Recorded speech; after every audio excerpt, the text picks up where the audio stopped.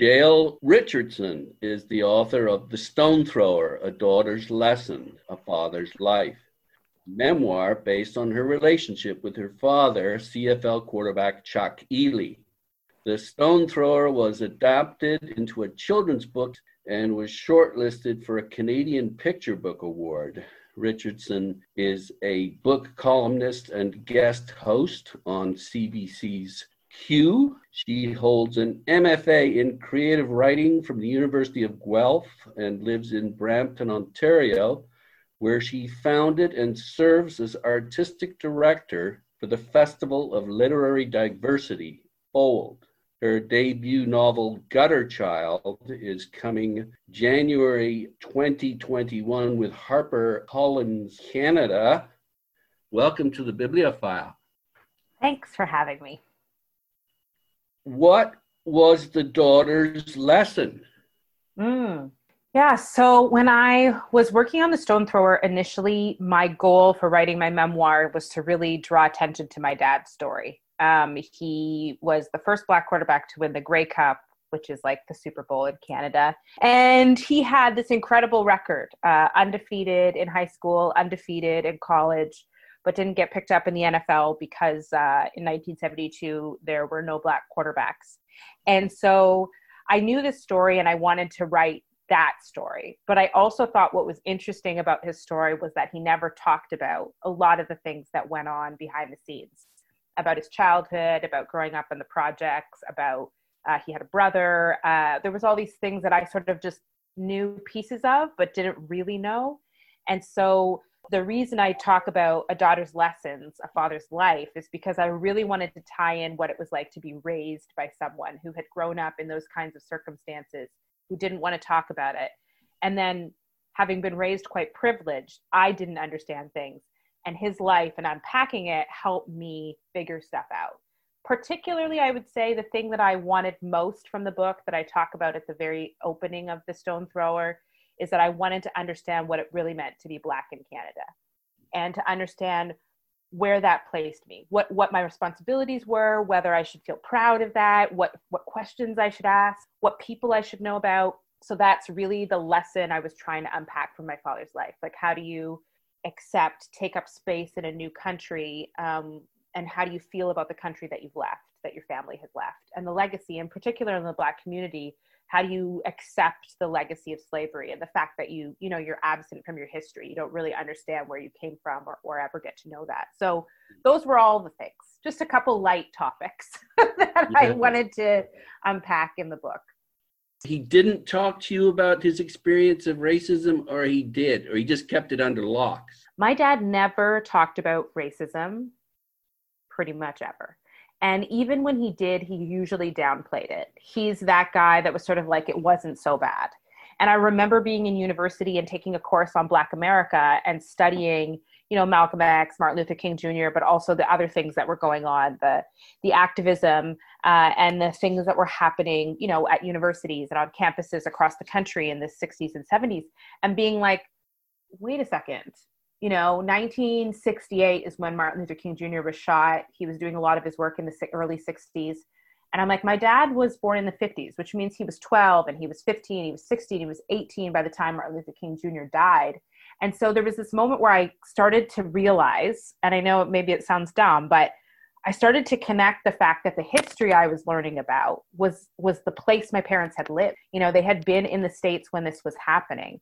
And so for me, it was about, like, why wouldn't you talk about that? Like with my son, I'll tell him about, Barack Obama and, all these situations that are going right now. I'm trying to be really active about those kinds of conversations. And I felt like my dad not just didn't talk, but intentionally didn't want to talk about those things. Yeah, I wonder why not? Because he wanted to protect you from the ugly side of life, or what?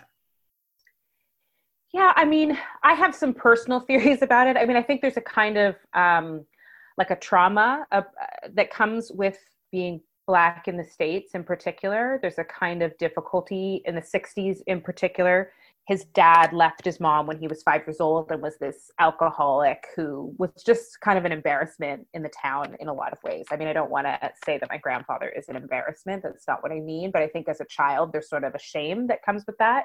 Mm-hmm. And I think a lot of those things were just things he didn't want to share with us. And like, I never met my grandfather. I remember when my grandfather died, I wanted to go because I wanted to see where my dad had grown up, and I wanted to meet my grandfather before he passed. And my dad was like, no, I don't want you to see that. And I'm not sure if it was shame or protection or a mixture of the two, but I do think it is a mix, probably a mix of both. For me, it was just about realizing, like, and talking with my dad when we were working on the book, and then we ended up being a part of a documentary about it as well. I had to really explain to my dad that was important, that it was important for me to know who my grandfather was, good, bad, and ugly, that it was important for me to know where he came from, because I was growing up and had grown up very ignorant to a lot of things. Like, I remember when I went to my dad's hometown for the first time, I thought my dad grew up in I knew he grew up in a segregated community, like a Black community in Ohio. And I thought it was like what I had seen in Boys in the Hood and like these Black movies. I thought there was like concrete jungle, like sitting on porches, doing all this stuff. And when I went to Portsmouth for the first time, it was like a country town. I'll give you an example. We went to the homecoming, and there was this event where they had drawn a grid on the grass. And there was a cow, and you bought a square on the grid. You bid, you would, like gambling, you would buy a square on the grid. And then wherever the cow pooped, that person who bought that square got all the money. Right? Yeah. Like, I was like, that's not the hood, right? This is not the hood. And I had grown up in the suburbs of Toronto. So I did not really know like country life. I did not picture my dad growing up in a place like that. And to be honest, I don't even know if I knew, and again, I'm revealing all my ignorance here, but I don't even really know if I knew that in these kinds of small towns that there were Black communities. I think you just always saw Black people in very urban spaces. Yeah. And so it was a big jump. I started to put together a whole bunch of things about my life when I saw where my dad was born.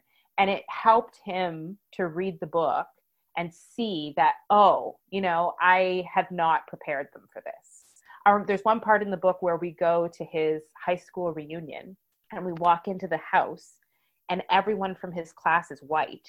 And I'm like, what? Who are these people? How are these your classmates? Where are the Black people? And I just had no clue about him, about his life. And it wasn't until we started working on the book that we really began to unpack some of those things and what that might mean to me. That's fascinating, because you went through a real education then. And was it a shock to find out that life could be very unpleasant and ugly for Black people? No, I think I knew that part. That part I knew. Okay. I think I didn't understand the different kinds of stories that Black people had. I think there's a very limited range of stories that we get in the Black community. And a lot of them are like urban jungles, gang related, like whether it's TV or movies or whatever, that's a lot of what you see when you hear about Black America.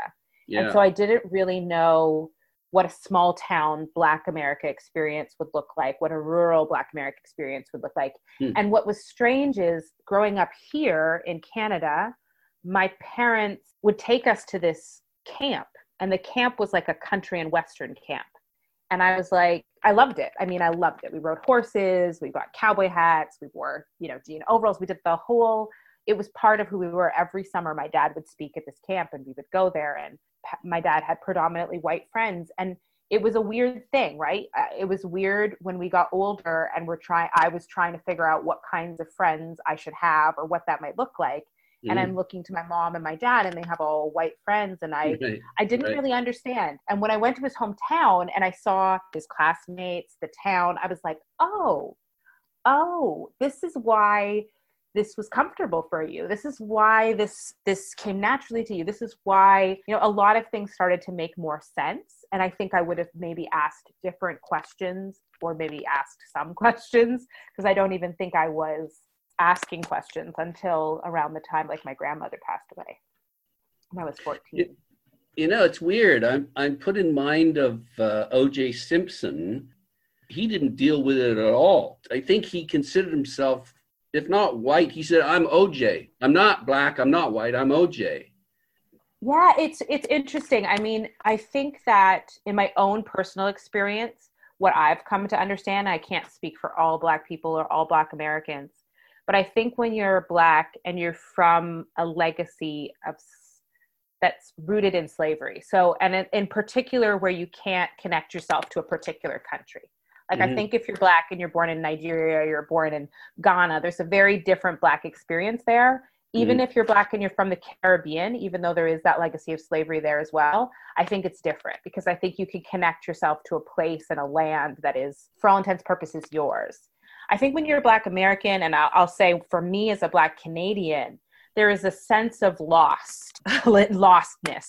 and a sense of loss, LOSS, in the sense that like I did not feel like being, I was truly Canadian. I did not feel like when people said Canadian or Canada that they were thinking about someone like me.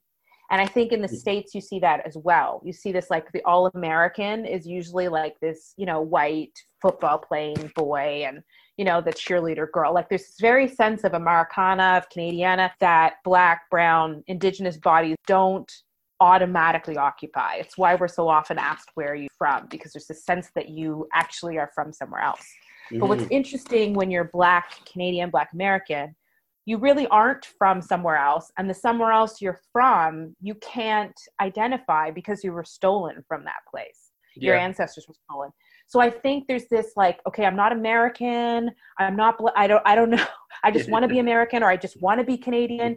And for me, from the time I was 14 till about the time I was 30, there was like a constant wrestle with whether I was proud to be Black or ashamed to be Black, whether I wanted to call myself Black or African Canadian or African American or some combination of all those things. And so even the book was very much me trying to decide, like, what do I put my foot on? Who am I? Where do I belong? Where are my people? What does that look like?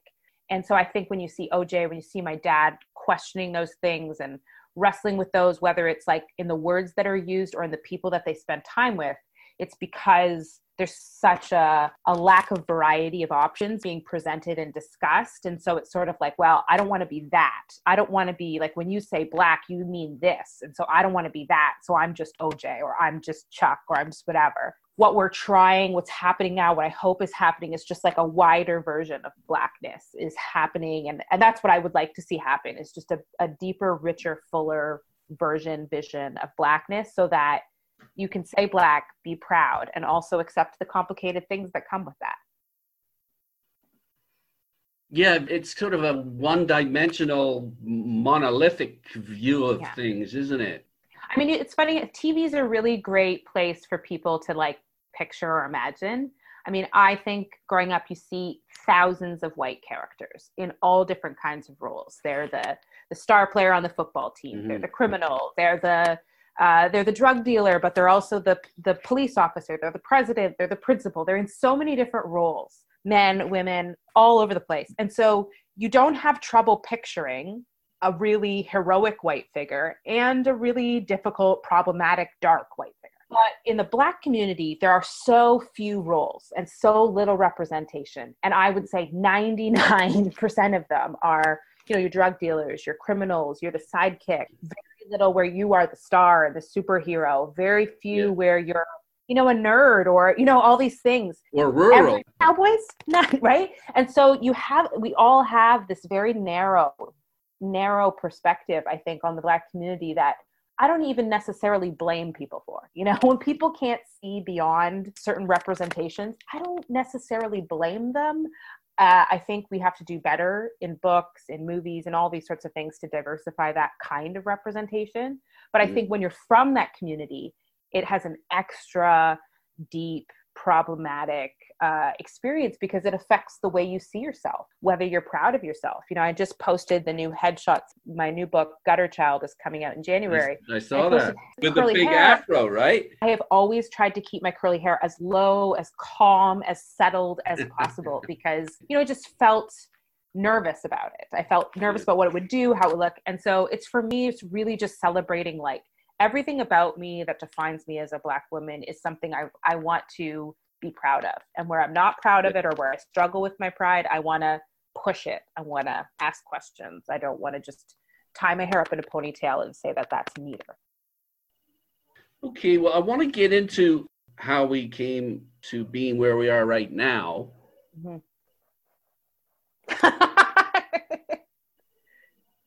That wasn't such a good segue, though. It's you being proud, okay? Mm-hmm. But you're not just proud. You're also annoyed by, and here's the tweet that got us together here. Your tweet thread was about a lack of representation of Black people in kids publishing in Canada.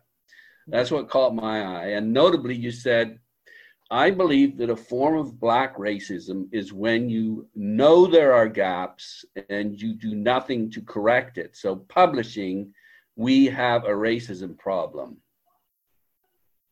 Yeah. So I think it's important to note that I am not great, and I have not had a long history of speaking out really openly about racism or calling people out. No. And I'm actually quite new at it. I'm not new and going to hide away from it. I'm new and like growing in my work. But for me to say something like that, to be honest, is a bit of work. And it took this kind of a moment for me to get so frustrated to use those words, because I think racism is something that people, especially white people and non-Black people, when you talk about racism and anti-Black racism specifically, they get very itchy. That's the word I use. Squirmish, uncomfortable. Yeah, they don't want to sit in it. So I feel like when I use those words and when I make those statements, for me, I'm at the beginning of just really pushing harder on issues that I'm tired of, that I've been tired of for a long time, but haven't really spoken out about. Okay. And I think this moment, George Floyd, which I think is a culmination of a couple of instances. I think Ahmaud Arbery as well. And then there was I forget her name, the woman in the park, Karen in the park. Yeah. That's just Karen in the park. And then George Floyd. I think that sort of domino effect with those three incidences for very different reasons, combined with being in a pandemic and all being kind of frozen on the same moment and the same things for the first time in my lifetime, I can think of, all culminated in being like, whoa, what is going on? What's happening? And for me, just being more specific about what the problem is as it relates specifically to Black voices. I do a lot of work on just diversity in general. Yeah, the fold itself. And in fact, that was a question I had. Could you tell me a bit about the Fold Festival and how it fits into what you just talked about? Yeah. So the Fold for me came about, and I'll bring it back to this conversation about this moment and why that tweet came out and why I said it and why I still mean it. That's good. About 6 years ago, when my first book came out, I went around and I was told, you're writing a book about your father. He's a CFL hero. He's this major figure. You're going to be invited to festivals and you're going to, all these things are going to happen for you just on the subject of your book. Forget like whether it's good or not. I would argue that it is also good, but that's a totally biased opinion. So, but at the time, that was sort of that was sort of the impetus, was like, it's a solid person character story. And so it will be, wanted. And it wasn't. I wasn't invited to any festivals at the first round that my book came out. Yeah. And I love literary festivals. So I was watching them, I was going to them, I was paying attention to them. And I noticed the rosters were very white. And I also noticed when I went to them, the audience was very white and tended to be quite mature. I'll use the word. The audience was generally 50 plus. And so I started to think like, this is a bit of a problem. And then there was something going on in the States called We Need Diverse Books, where they were pointing this out as well in the United States. And a friend wrote an article that said, we have this problem in Canada. And I was like, yes, we do.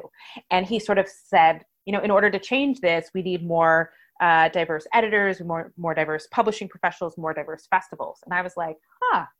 And I live in a suburb of Toronto that does not have much tourism. It's really like 20 to 30 minutes from most places in Toronto. And like most people in Toronto have never been to Brampton. And so I decided to start a literary festival that would focus on underrepresented storytellers and that would specialize in that and would attract people from all over to come and see them speak. And so I've been doing that for 5 years. It's been hugely successful by all accounts. It's growing. Has it been easy? Easy, no. I mean, the first 2 or 3 years financially was exhausting to secure funding, to get sponsors, to sort of keep my own work life alive, and then also to have a staff. But at this point in our journey, our 5th anniversary just happened. I have 2 staff, so there's 3 of us working full time. A phenomenal board, and really just a lot of excitement about what's coming up ahead. Some great sponsors that have been with us from the beginning and that continue to support us. I want to give a shout out to Audible and Penguin Random House for that in particular. And there's some others that have come along, but those 2 in particular from the start. And then some great grants. So side note, but what that's done is I've been paying a lot of attention to diversity in general in publishing. And in this particular moment, what it gave me was an opportunity to talk specifically about Blackness in publishing and Black people, Black stories in publishing. People of color, Black. Black, specifically, yeah. Okay. Of course, Black people cover other intersections, LGBTQ, disabled. And so like looking at all of those Black stories and what's happening. And for me, that's where I wanted to draw some attention, because I actually noticed some really troubling statistics, some really troubling trends that I was seeing, particularly as it related to Black people, that were just nobody's paying attention. And that tweet that I sent out where I said publishing is racist, essentially, is that people often think of racism as an active effort. You're racist because you say racist things, because you do racist things, you create racist work. That is racism. Yeah, it's overt. Especially anti-Black racism is also a passive act. It's a lack of, it's a not doing something, especially when you know that works for other communities. So for example, anyone who reads books will generally talk about how they read books when they were children. And they'll talk about the books that meant something to them. Maybe they read Charlotte's Web, or maybe they read, I Love You Forever, or The Cat in the Hat, or all these things. Yeah. And then they progressed into different books and other books. And I know for me, the first time I read a book by a Black author and then met that author was in university. And it was life-changing. I read the book. I saw myself. There were moments that I could specifically identify feeling the same way. And it was such a wild experience. I loved books. I had read all kinds of books and I had enjoyed them. I had enjoyed traveling to different worlds and different time periods. But that experience of seeing yourself and identifying is so powerful in a different way. And I think every reader needs both. Every reader needs to be able to see other people and learn from them, and also see themselves and recognize their value and their power. And we know that reading makes for really strong character. It helps shape identity. It helps create space. And so when you don't see yourself, I feel that is a form of racism. That is a form of exclusion. And when publishers continuously put out work that excludes Black voices and Black stories, I feel like that's an active way that we disadvantage Black folks and Black people in the community. We know the benefits of reading, both socially and education-wise and all these sorts of things. So when you remove the possibility or the opportunity, the easily available opportunity to really have that moment where you're like, yes, I can do this. That's me. I really think that's a form of racism. It's like kids, I imagine the kid might say, well, where am I? Yes.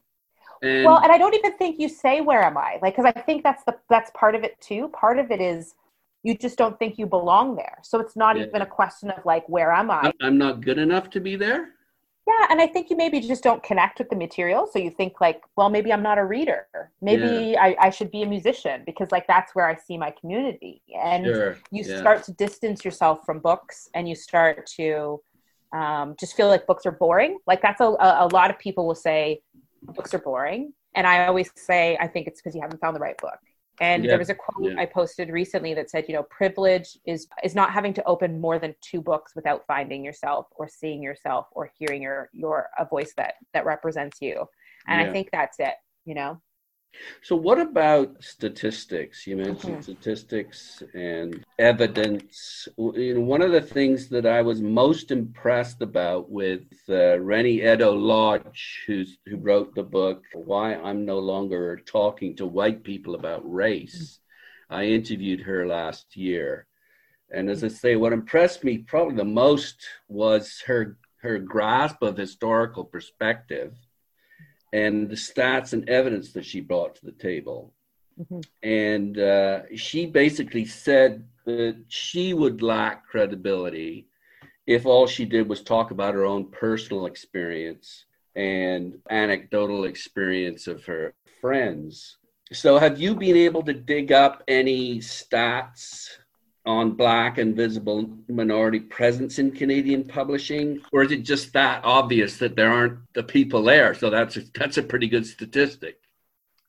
Yeah, it's interesting. When you get into statistics, there's a couple of layers that have to be explored. And there's a couple of questions that I'm always interested in asking. But I will point to, there was a study that was posted in the Toronto Star that was conducted by Deborah Dundas, in particular in relation to diversity in kids' books. And the study was really interesting because it broke down the number of picture books, middle grade and young adult books by the number of books and also the number of characters and then the representation of those characters. And what was interesting for me in that breakdown is, there was I'll do picture books for an example. There was 241 picture books with 258 characters because some books have more than one main character. 90 of those characters were white. 74 were people of color. 31 Black, 25 Indigenous, East Asian 11, South Asian 7.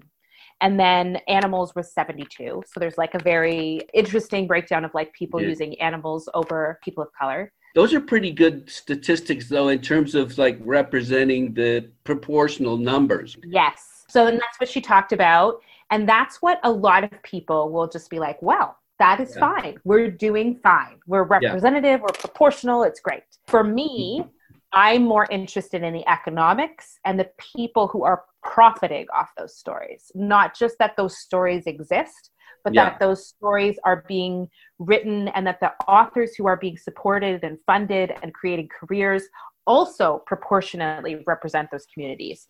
And what she found is that that's not the case, that large amounts of stories that are being published about Black voices, Indigenous voices, are still being written by white authors. So there's a discrepancy for me in the economics of writers and creators that I find really problematic.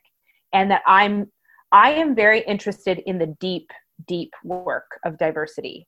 So a lot of people are sort of saying, well, just paint the colors on the books, give people different colors and everything's fine. And it's not. And I will say it makes a difference as a Black person. It makes a difference to see a book and meet that author and know that they are also from the community that you're from. I'm very used to meeting to knowing white writers who are writing Black stories. That's cultural appropriation. So you don't have a problem with the fact that it's happening. You just have a problem with the fact that Black people should be represented in the publishing world with their work. I don't believe in telling people what they can and can't write. So I will say that. I don't believe in that. I have opinions about it, but I don't believe it's my job to say you can and you can't write this. I will tell you I don't think you should, or I don't like that. I don't think it's your place or whatever. Yeah, but it's okay to dare to write outside your own. I think we all have to stretch outside of our lives. I'm interested in the question of like, now that these stories have become more popular or now that people are interested in them, that there are people writing them. I think that's a bit of like very opportunistic. And I think I have questions about it. Yeah. I also, for me, I go back to publishing, and I go back to publishers and say, do you care about these matters, about the economics in your industry? Do you care about Black authors and Black creators? So basically what we're doing here is we are separating racial representation on the page from representation in the office. And yeah, the way I separate it is desk. who's making money off whose stories. That's the big question for me. And you think this whole thing basically is like, it's an exploitation of the fact that a lot of people are interested in this topic now.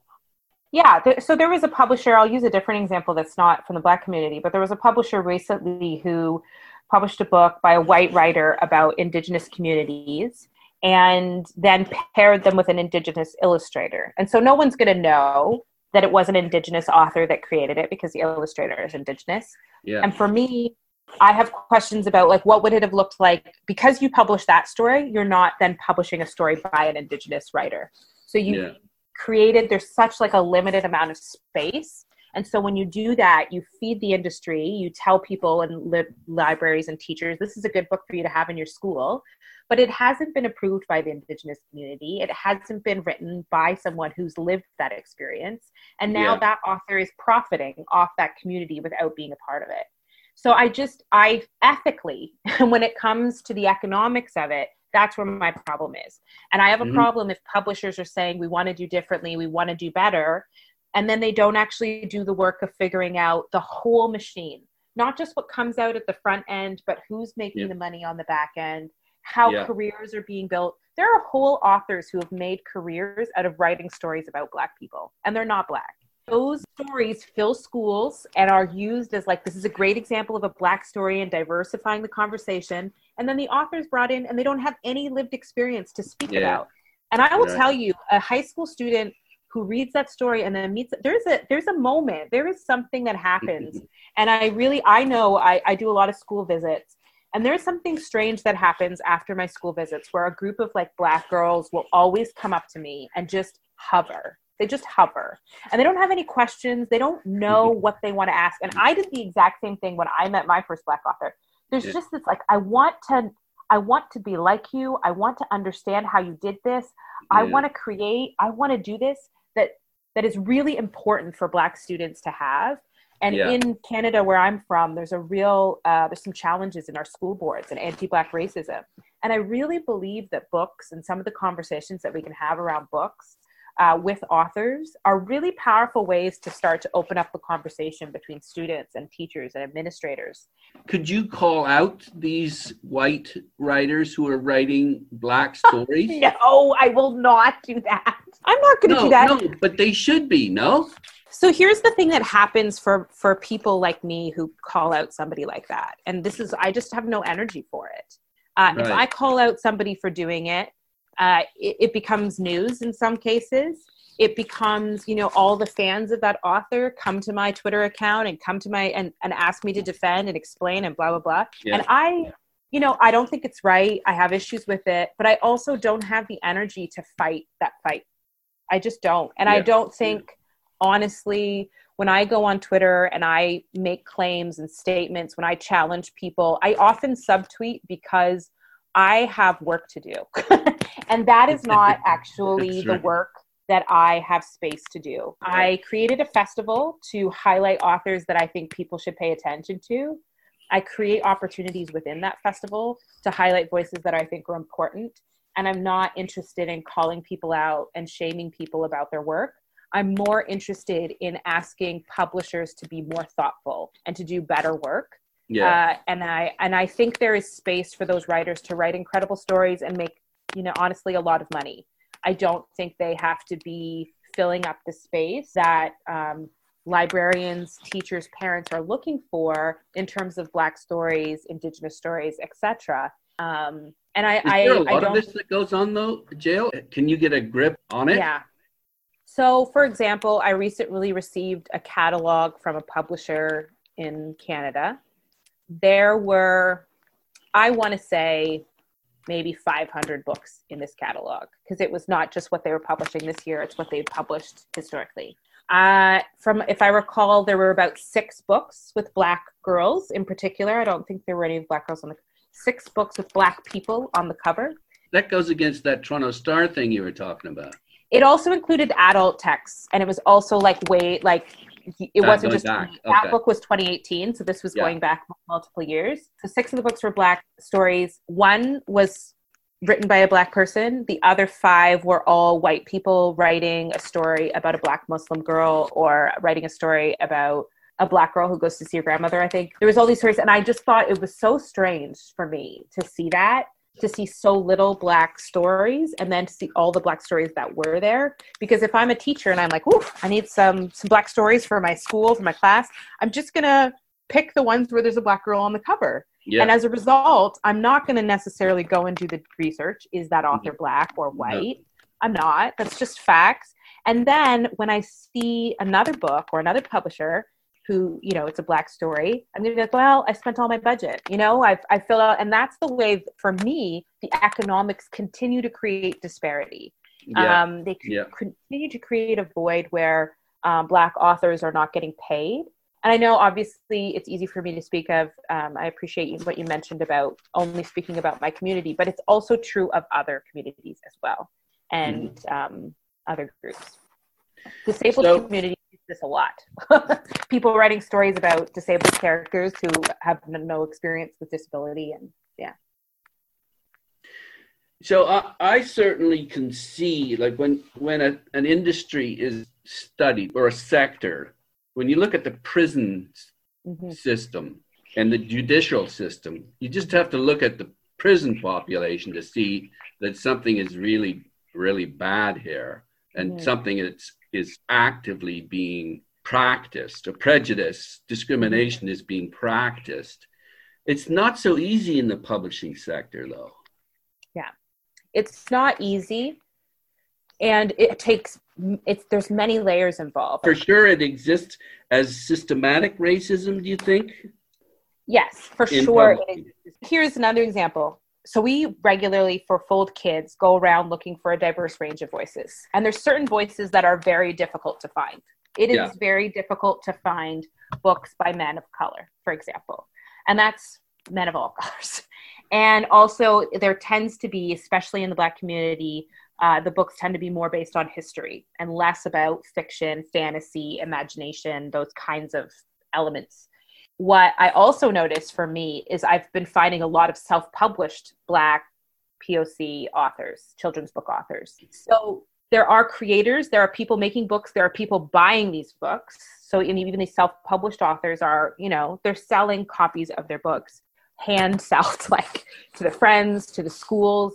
Some of them are connected with communities that as soon as they put out a new book, other people buy it, but they're not getting traditionally published. And what that means is every time they put out a book, they're spending thousands of dollars on their illustrator, on printing it, on distribution. Yeah, but they're also making the 90% that the publisher makes, though, if they do well. Yes, but they don't have any spread, right? They can only go as far as their hands and their feet can literally take them. Yeah. And they don't have that kind of support, which means they're very rarely getting into big bookstores, and there's all these other kind of obstacles. And with every book they're going in debt to make money back, right? And it's a very different experience than being supported by a publisher and having essentially very little risk, right? I write a story, I give it to you, you make sure it goes out. Well, that's the whole thing about the publisher. They're taking the risk. But there's a challenge, I think, when most of the publishing industry is white. Even when you're pitching a book, there's a way in which you have to hope that they understand your story, that they understand your community enough, and that they understand the needs of the community enough that how it can sell. And I'll give you an example. Yolanda Marshall is a self-published writer. She's written a book a year for the past 5 years, all based on the Caribbean community. One of her books is called A Black Cake for Santa. Now, if you're from the Caribbean community, you know right away what black cake is. It's rum cake. It's traditional. You use it. Everybody knows it. You use it all the time.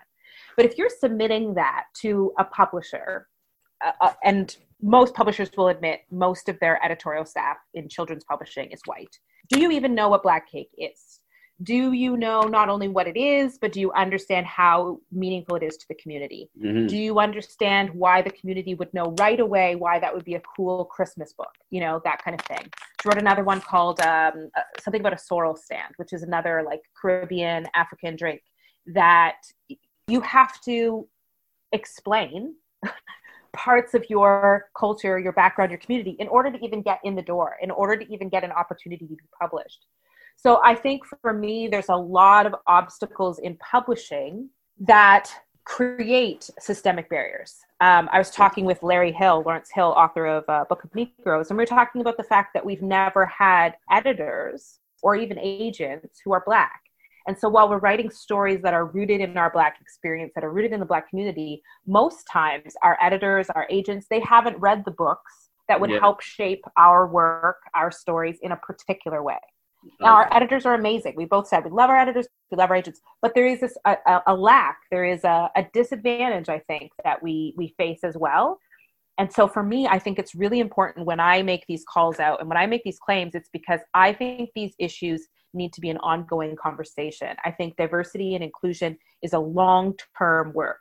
You know, when we at Fold, we have not arrived. We are not fully inclusive. We are not doing everything right. And every year we have to do better and do more. And so I say that to publishers as well. You have to do better and do more. A lot of times right now we're seeing publishers sort of like react, and to fix things so that everybody's like, oh, look what they're doing, and put out press releases. We're making this happen. We're doing this. Or Ian Wilson's coming out with a book of essays. And Ian Williams. Yes. He's coming out with a book of essays. And I think some of those things are really good. I know Jay Petter also has a book coming out in response to this called Black Public Joy. And I think there's really great things about those moments and those books and those stories. But I also don't believe that solves, and I don't think Ian and definitely not Jay would say that solves the problems that are inherent and built into the system. Let me have a quick take or give a quick take on Canada's population, okay? Because Vancouver is like 40-50% Asian. Toronto, about 50% visible minority. And Montreal, about 30%. But outside of these centers, it's nowhere near that. So on average, I think we're looking at about 20% for all of Canada. So would you think it's reasonable for Canadian? The thing is, Canadian publishers they're just dinky little operations, most of them. Like there's 200 or so publishers in Canada, and then there's the big five. So I think it's more difficult for smaller little companies to practice what you're suggesting. Or am I wrong? So first of all, I think it's important for me. I believe really strongly, and this ties into what I'll say in answer to that. I think it's really important to understand that Black stories by Indigenous folks, stories by marginalized people in general are more important in communities that don't have direct access regularly to people from those communities. So It is really important for me to have a wide access to Indigenous stories, because where I'm from, we don't have a large Indigenous population. We have a strong Indigenous population, but just not large. I think first of all, it's important to understand the history of systemic racism in Canada, and that books are a really important way to help push us forward, to raise children that are more thoughtful, more mindful. And so we need these books because we haven't had these books, and because regardless of the population, these stories help shape a better Canada, a better culture. Yeah. And better people. And then in going back to publishers, I think publishers have to decide what they value and what's important. I don't believe everybody needs to publish, 75% writers of color for the next 10 years. Like I'm not in that position. You mean to kind of catch up, you mean? But I do think, the example of the publisher I gave uses a slogan around social justice and diversity. And if that's your slogan, if that's your value system, and you're not equitably and economically supporting Black writers, brown writers, non-white writers, you are actually not just living up to your word, frankly. And so I think Sorry, the Just other to finish, yeah, to finish, I think it's really important for publishers to ask themselves what they value and to think about how their organizations and the books that they publish reflect those values. And the last thing I'll say about it is Groundwood Books was the publisher who published my children's book, The Stone Thrower. yeah. And the woman, Sheila Berry, was a phenomenal person. And she came out to Fold before she passed away and shared about the fact that in order to do better, she actually created statistical, like numerical statistics that they wanted to meet because they valued a diversity of voices. And so for me, it's about what do you actually value? What do you stand by? What's your mantra? And are you meeting that? And this is the question we ask the most at the Fold, who's missing? Do you need to ask yourself who's missing and actively work to correct that? Okay. What about the reader who says, I do not care at all about what color the author is. I just want to read good work. I don't care about what color they are. I think that's a fair statement. I think that a lot of people sort of operate on that as their premise. I think it's sort of like, I don't care where I get my pencils or my pens. I don't care where I shop. I'll shop at, a big bookstore or an independent. I don't care.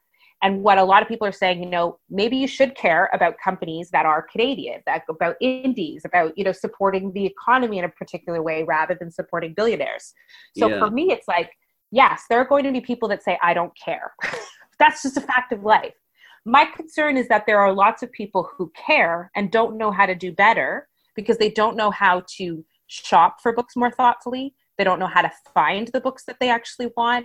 And so I'm more interested in the people who do care, I guess. I'm not really interested in convincing people who don't care to care because that's exhausting. And so are you going to put together a kind of a guide on how to do that kind of shopping?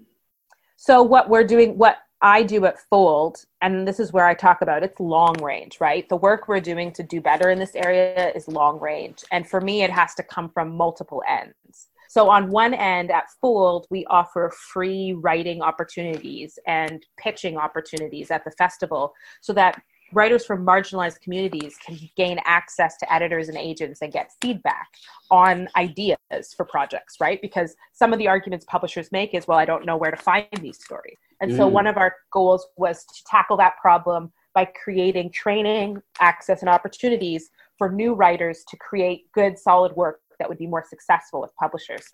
And then on the other side, it's to constantly challenge publishers through the festival and through our partnerships and arrangements so that they have a deeper understanding of own voices, what that looks like, how to get it right. And so that every year they're doing more and more and they're doing better and better. I think there are publishers who have been directly affected by the work of Fold and are doing things better and are trying each year to do more. Some of them are getting it, some of them aren't. Some of them are slower. It's fine. I'm more concerned about the ones who just say, I don't care. I'm going to continue to economically support disproportionate number of white writers and ignore communities that we know people are looking to hear from. So would you be happy with a publishing house that says, okay, visible minorities in Canada is about 20% of the population, or it represents 20% of the population. 20% of my writers are visible minorities and 20% of my content is reflecting that life experience. Is that what your goal is?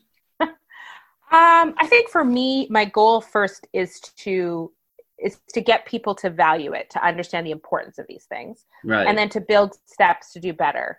I think it would depend on what they had done before. I don't think necessarily numbers games are really messy. So when you say something like 25% of the population is this and 10% is this, and so we only need to support this many authors this year, and maybe that's the measurement we're going to use every year, it's a bit problematic because you have disproportionately in the past supported other groups. And so I think for me, I'd be looking at, why that number? Why are you thinking through that number? What's your long-term plan?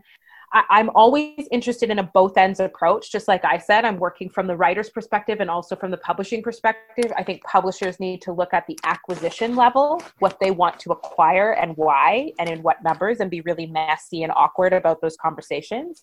And then I think they also need to work from the organizational perspective and say, how do I not just bring these authors in, but then support them in their careers thoughtfully?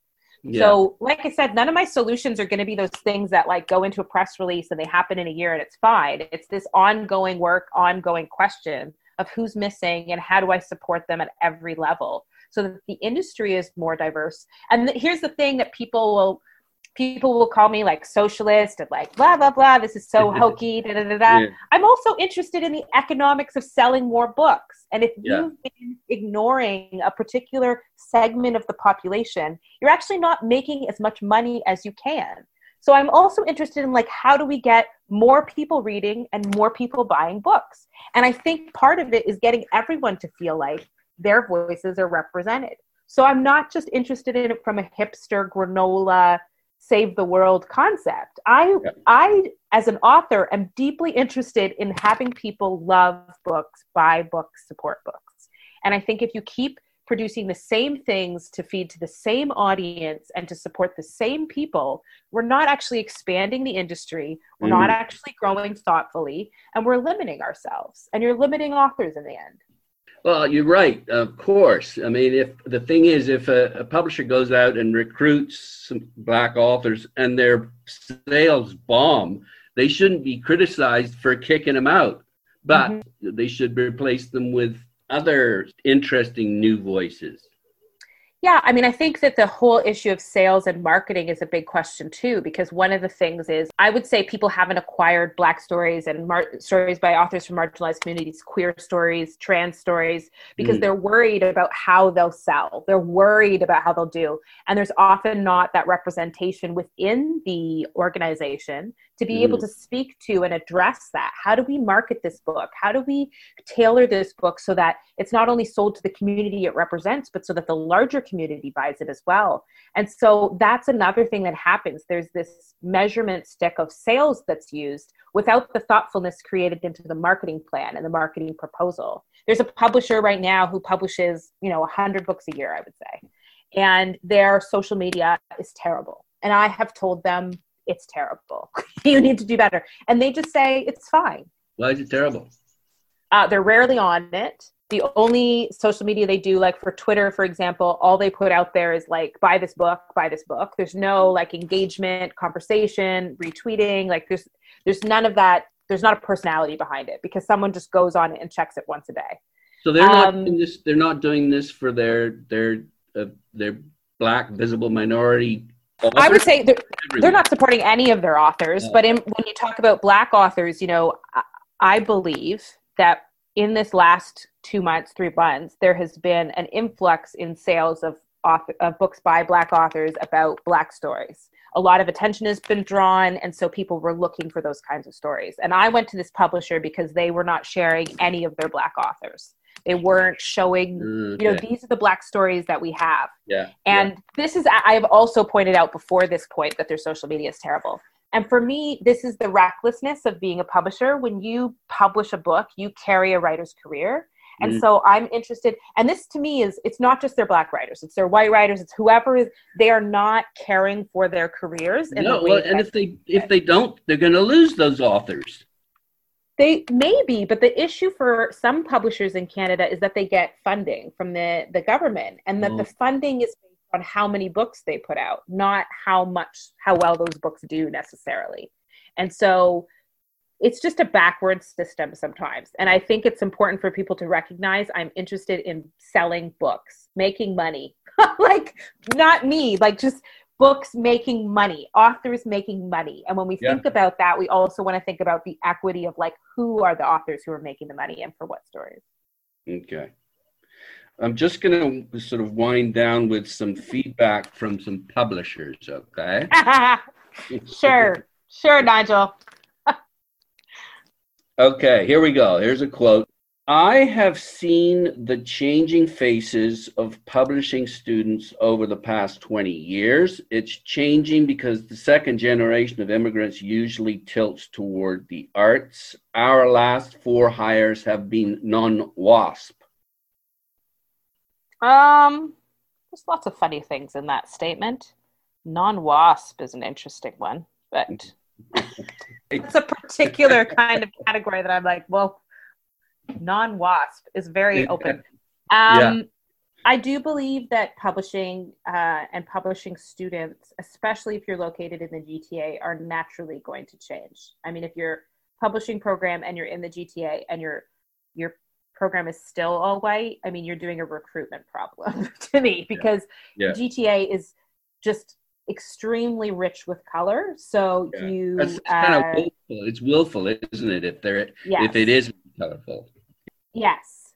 So it doesn't surprise me, but I know from working with people of color who are in publishing that the support once you have a job is not there. That there is a lot of challenges systemically when you're working in an organization as one of a few or one of the only people of color, and that they're still facing challenges, pushing conversations and challenging ways of thinking that are old school, as I would say.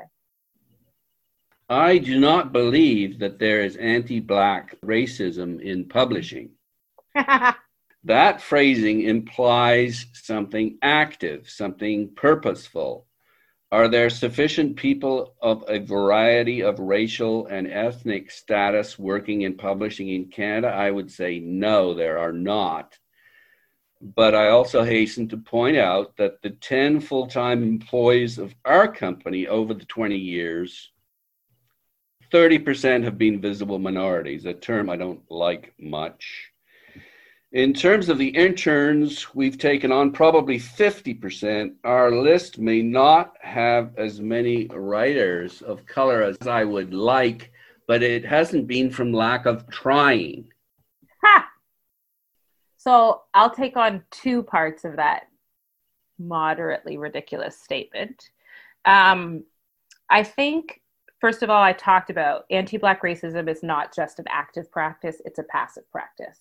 Yeah. White supremacy is a system, and you're either working against it or working within it, for it, or benefiting from it. And I think that a lot of publishers benefit from white supremacy, from upholding stories by white voices that are proven, that have this track record that they can measure and that they can say. It reduces their risk, doesn't it, Jael? It reduces their risk. And familiar, it's safe, it's all those things. And that's how. And they'll say things like, we didn't get pitched those stories, or we didn't find the right stories, or whatever. I also wanted to address the last part, which I forget. Well, let me just lack of trying. That was what it was. Not for lack of trying. I believe publishers think that they've tried if they have an open call, or if they say, we'd like more stories by Black writers on Twitter and on Facebook. Yeah. And that is their definition of trying. So an example is when I put that post up there about anti-Black racism, there was a publisher that said, we want more Black voices, send them to us, send them. Yeah. And, when you talk to somebody like Yolanda Marshall, when you talk to other self-published writers, they'll often talk about, Yolanda got really heartful, difficult rejection letters for her writing and for her books. And it wasn't about the writing. She works in the writing profession and field. It's not about the quality of her work. It was about the themes and the stories. And it was about the fact that there's not an audience, there's no place, like people won't get it, all these kinds of things. That's the responses that publishers will send. Which is kind of ridiculous right now, given the climate. But even right now, what publishers will say is like really, they'll say things like, we're not accepting these kinds of books because we only want these kinds of books. And it might be Black books, but it'll be like Black nonfiction, or it'll be like Black books about Blackness. It can't be a book by a Black writer where they're writing about fantasy, or a book by a biracial author that they might not even know is Black, that's about friendship or love. It's like, we want this because we want to prove that we've filled this marker. And it really shows me that there's just a deep lack of understanding about the topic of race and racism. Like that quote that you just read for me demonstrates someone who I'm going to guess is in a significant position of power and privilege, who either decides on a lot of things or decides on how money will be used on a number of things. And to me, just really doesn't understand racism, and in a variety of contexts. And yet they're the ones that are supposed to be making it right and fixing the problem. And that's why we have a systemic problem. I mean, that quote for me is. Perfect. Evidence 101. let's see how this quote goes down. Oh, jeez. I hate having to resort to statistics and pointing to people who've worked for us by their identities. I have never and would never hire a person because of race. And that is a blanket statement. Every single person I've hired, I did because they exhibited intelligence and diligence and proved to be good at their jobs. No one was hired because of a personal form of racial advancement program of my devising. I really don't think of people that way. And I detest the tokenism of hiring a person for qualities other than those necessary to successful employment. You know what? I would agree with some of those statements, but I would also think that it shows a lack of understanding about the issue. So what I'll say about that quote is, I hate the idea of statistics and like trying to, when you talk about 20% of the population is this and 30% is this, and I hate those conversations. I hate them. Right. Even when we do the festival, it's like, do we have 20% of this community? And I hate them. Yeah. I do find them to be really helpful places, though, to understand who's missing. So I don't necessarily use them to say, I'm going to have this many authors from this community and this many authors from this community. But I will look at previous festivals and say, 70% of our authors, 90% of our authors were between the ages of 20 and 40. How do we create the space for authors who are 40, 50, 60 plus? And how do we include them in our next festival? We had, 5% of our authors were disabled. How do we increase that to 10? I think this is and I like asking those questions because it leads us to really interesting people and places, and it's led us to really interesting moments. So I get the resistance, I get the trickiness of it, but I do think those conversations are really important to have. And I think when you throw your hands up and say, I hate it, it's uncomfortable, it's awkward, I'm not going to do it, you're ignoring the problem. And it's largely why we've ended up in this situation to begin with. The other thing I want to pull out from that statement is that they said that would never hire a person because of race, and that they only want to consider the things necessary for successful employment. And what I would argue, and I think people often ignore when we have these conversations about hiring a Black person or a brown person or whatever, is that being a person of color brings with it a skill set that is increasingly important. Hiring a person with disabilities brings a skill set that is increasingly important.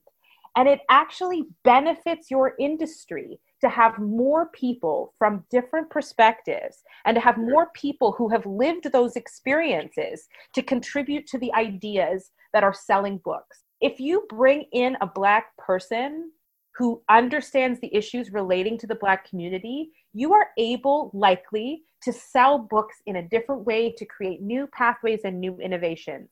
I want to give an example that's really practical. One of the authors we brought in for the fold was an author his name is Rich Donovan, and he talks a lot about how disability is used in businesses to advance organizations. That when you actually think about disabled people in wheelchairs, you can actually benefit other communities. So for example, if you have a store and you make it wheelchair accessible, it's suddenly also accessible to the mom who's pushing or the dad who's pushing a baby stroller. And so innovations happen because you bring people with different skill sets. And what irritates me on the hiring level is when we just look at resumes of experience, and we just look at what school they went to and what place they interned at and what they did here and how long. And we forget the fact that when you are Black in Canada, you have had to navigate multiple spaces and do what many refer to as code switching over and over. And so you've learned things and seen things in a different way. And so I've always said race, disability, all these marginalized communities, they are advantages to your organization. You should be wanting and searching, not from some sort of inequitable, I want to hire someone because I want to fix a problem, but because you should recognize you're missing that conversation in your marketing room, in your acquisitions room, and that's going to add to the kinds of books you can get and the ways that your group is going to be able to think. So I just think it's an interestingly lazy approach to hiring. Well, the bottom line is the bottom line. the bottom line is, if you hire people, then you check and see if your profit goes up or down. Well, and I mean, we had a hiring process recently, and I had so many people of color apply for the job, and so many people at the end of the day to choose from that brought different things and different skills that I didn't have to ask myself, like, do I hire this person or this person because they're Black or brown or because they're this or this? It was just, I had a wealth of choices of qualified, strong individuals. And that's what you should be looking at in your hiring field. If you're posting jobs and only white folks or white males or white women or straight white women, whatever, are applying, you should be asking yourself what kind of people your organization's attracting and what kind of people your organization is serving and whether you're missing something. You know, I've seen postings where I'm like, I know I would be the only Black person there and I don't want to work in a place like that. I don't want to be like that all the time. And this is one thing that I always say to organizations: you will have a challenge ahead of you if you've built your organization with a particular premise and mindset, and now you're trying to shift. It's going to take time. And you're going to have to really believe in it, because it's going to take a long time before people really think it's a safe place, a good place to work if they're a member of a marginalized community. One of the things that the NFL is doing is they're not insisting on quotas, but what they are doing, and I think it's mandatory, is that when there's a job opening up, you have to bring in at least one or two Black candidates to apply for the job. Yeah. But they have to be within that group that's considered, at least. What do you think about that?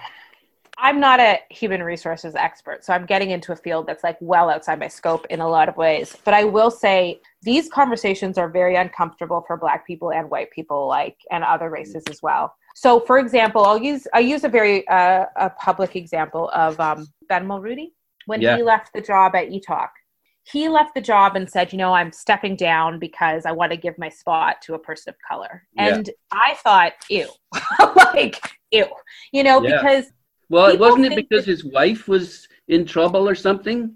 There was controversies with his wife, but I see a lot of things happening where people are sort of saying, hire people of color, replace, your white folks with these folks. Yeah. And I think it's a lot trickier than that, because I think in that situation, when a person of color comes in, they're aware that they've been generously granted this role because Ben Mulrooney was gracious enough to step down. And they're also then the victim or in the position where all of Ben Mulrooney's supporters are like, I would rather have Ben. He should never have stepped down. And you come into a losing battle. Like, I think we have to be really mindful of like what our goals are in these situations and what the best way to achieve them is. And I don't think it benefits the Black community or any marginalized community to do this kind of like overt tokenism that's sort of happening right now. I don't necessarily agree with it. I think you have to ask what your organization is missing and how you can best work to improve that over time, and how you can best foster relationships. Like, there's some publishers that are doing a lot of work with schools, getting into schools with a mixed community to say, like, this is a career that you can go into. This is a job that you can have. I think it's also about giving, your authors from your staff from marginalized communities support and mentorship. I think it's about thoughtfully thinking about what you want in your space and how that can benefit others. I'm a big believer that every challenge provides an opportunity to innovate for everyone. So COVID's a perfect example. It's kind of sucked, the industry has changed, but we had to go online with our festival and did it all virtually. Yeah, you did a great job, by the way. I attended some of them. You can still go online, thefoldcanada.org, and see our events. Okay. And I think it provided opportunities for innovation. I think these conversations about race and racism and anti-Black racism provide a lot of opportunity for innovation in the industry. I think that's what people of color and people from marginalized communities often bring, is these new ideas and innovations that haven't been tapped into because they haven't been a part of the conversation.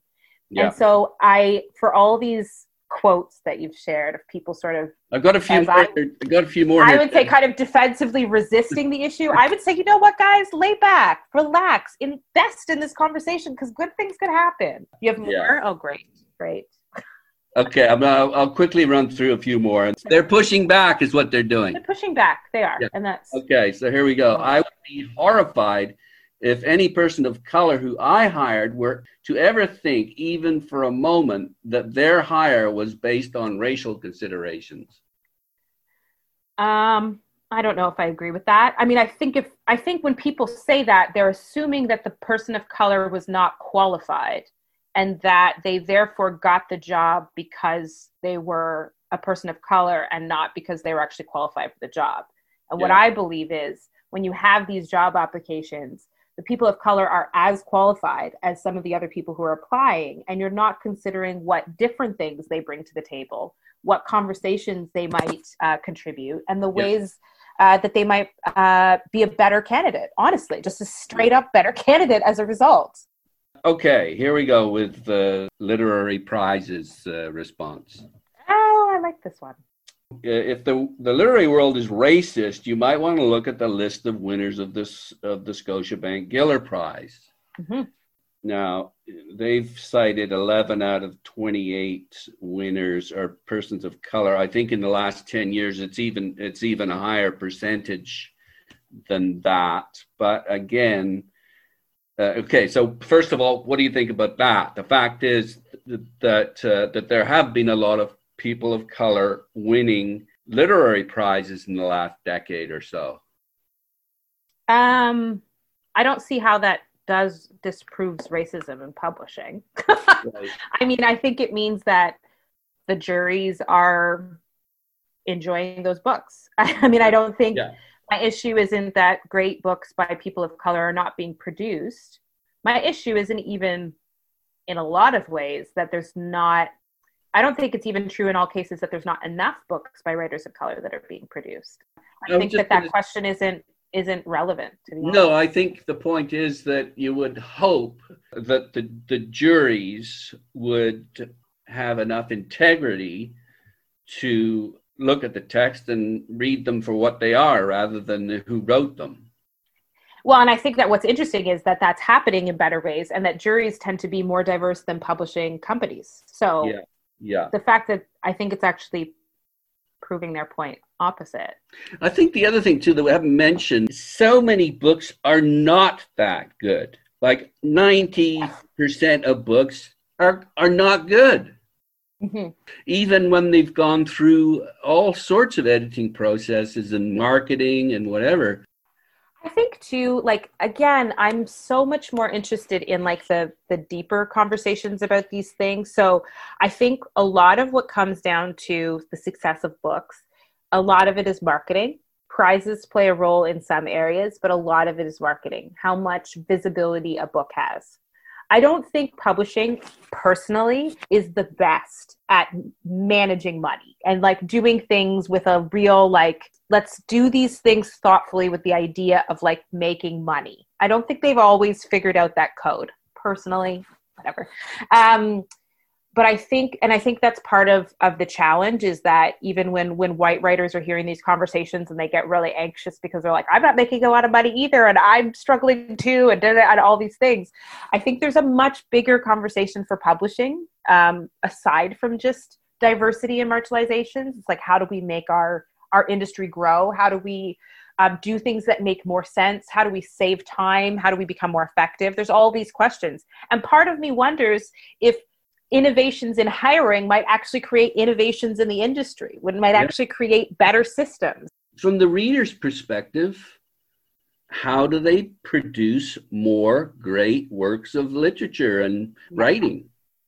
And I think that great works is also subjective. So it's like different kinds of great works, right? And also, it's from like, what you think is great is going to be clearly different from what I think is great.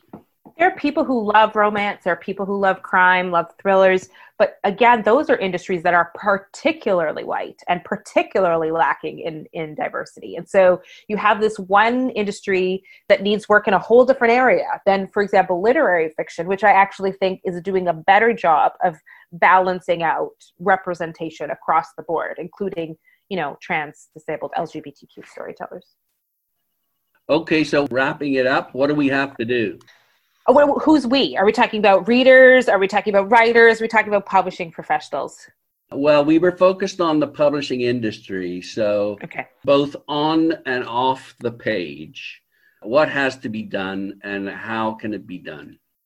So I think for publishing professionals, they have to think about things almost like a sandwich or an Oreo cookie, however you want to think about it, whichever's tastier to you. I think they have to take good care of the outside edges. So how they acquire stories, what kind of processes do they have in place, and who have they been attracting through those processes and who they've been successful with and who's missing. How can they make that process more mindful, more thoughtful, more equitable is really the word that we want to use. And then I also have to think that on the other side of that, they want to think about the structure of their organization. What do they have in place that's working, and where are their problems, gaps, etc.? And what kinds of money might they need, or shape shifting might they need, in order to make the middle part support both ends, aka bring in more money, but also support more people. And so it's a long conversation that I think they have to be willing to engage in over a long period of time. I'm not a like press release solution kind of person. It's like, what can they do on both of those ends so that in between we gradually have a more diverse publishing industry, we gradually have more and better books, and we also have more people buying and reading great books. Okay. And you think this is a huge problem or a medium problem or not that big of a problem? I think it varies. I think in children's books, it's a huge problem because I think, I didn't talk about this before, but children are only reading children's books for a particular window of time. And so for me, there's a kind of urgency in children's and YA books to fix it, to figure it out, to fix it and get it right, because we already are losing readers from having not had access to the kinds of books and the kinds of stories that really provide a wide range for all kids. All kids. This is not just, there's a lack of Black storytellers. There's a lack of books about Black stories, but there's also a lack of other communities in great numbers as well. And I think unless you start having those conversations, we miss another generation of readers. We miss another generation of really inspired writers who are working at it from an early age. So I think it's quite urgent in children's professions. I think when it comes to publishing in general, I think we have an urgent issue in that we are competing for entertainment space. We're competing with Netflix and we're competing with movies. And the pandemic has actually been an interesting moment where books have been given like a new life, right? You can't go to the movies, but you can read a book. And so it's been an opportunity, I think, for publishing that we want to figure out and take advantage of. And I think we want to do it more thoughtfully. So I think for publishing in general, the urgency for me is to just do the work better, more effectively. And I believe doing the work better and more effectively is about identifying some of these gaps, these problems, these systemic barriers. Because like the example I gave with Rich Donovan and talking about disability advantaging a business, I think if you can figure out what you're doing wrong and who's missing, you will affect your bottom line in positive ways. If you're smart about it and if you care about it. I think if you're just doing it for show and you're just like, well, I'm not racist and I'm not hiring somebody because they're POC because that would be lame, I think you have other issues going on. So I think it's about really being a business person that cares about the bottom line and sees what's missing as an opportunity to improve and advance the industry as a whole. Publishers will like to hear that. Well, let me just say, I think it was Toni Morrison, that, among others, who said that the best book to write is the one that you don't see out there and you really need and want to have that book out there. And it seems to me that what you've done with Fold and your efforts is exactly that. And it's so impressive. And I wish you all the success with it in the coming years.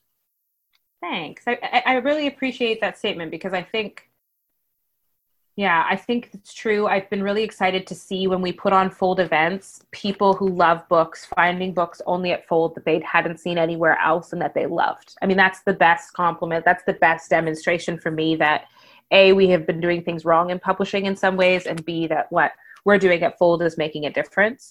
I know when I wrote Gutter Child, which comes out in January, I was writing it for my 14-year-old self because at 14, I was reading Civil War romance novels. And as a Black girl, I thought this was great. It was great books, great literature. But I wasn't paying attention to the fact that in those stories, I was a slave. My ancestors were not the hero and heroine. They weren't the love story being shared.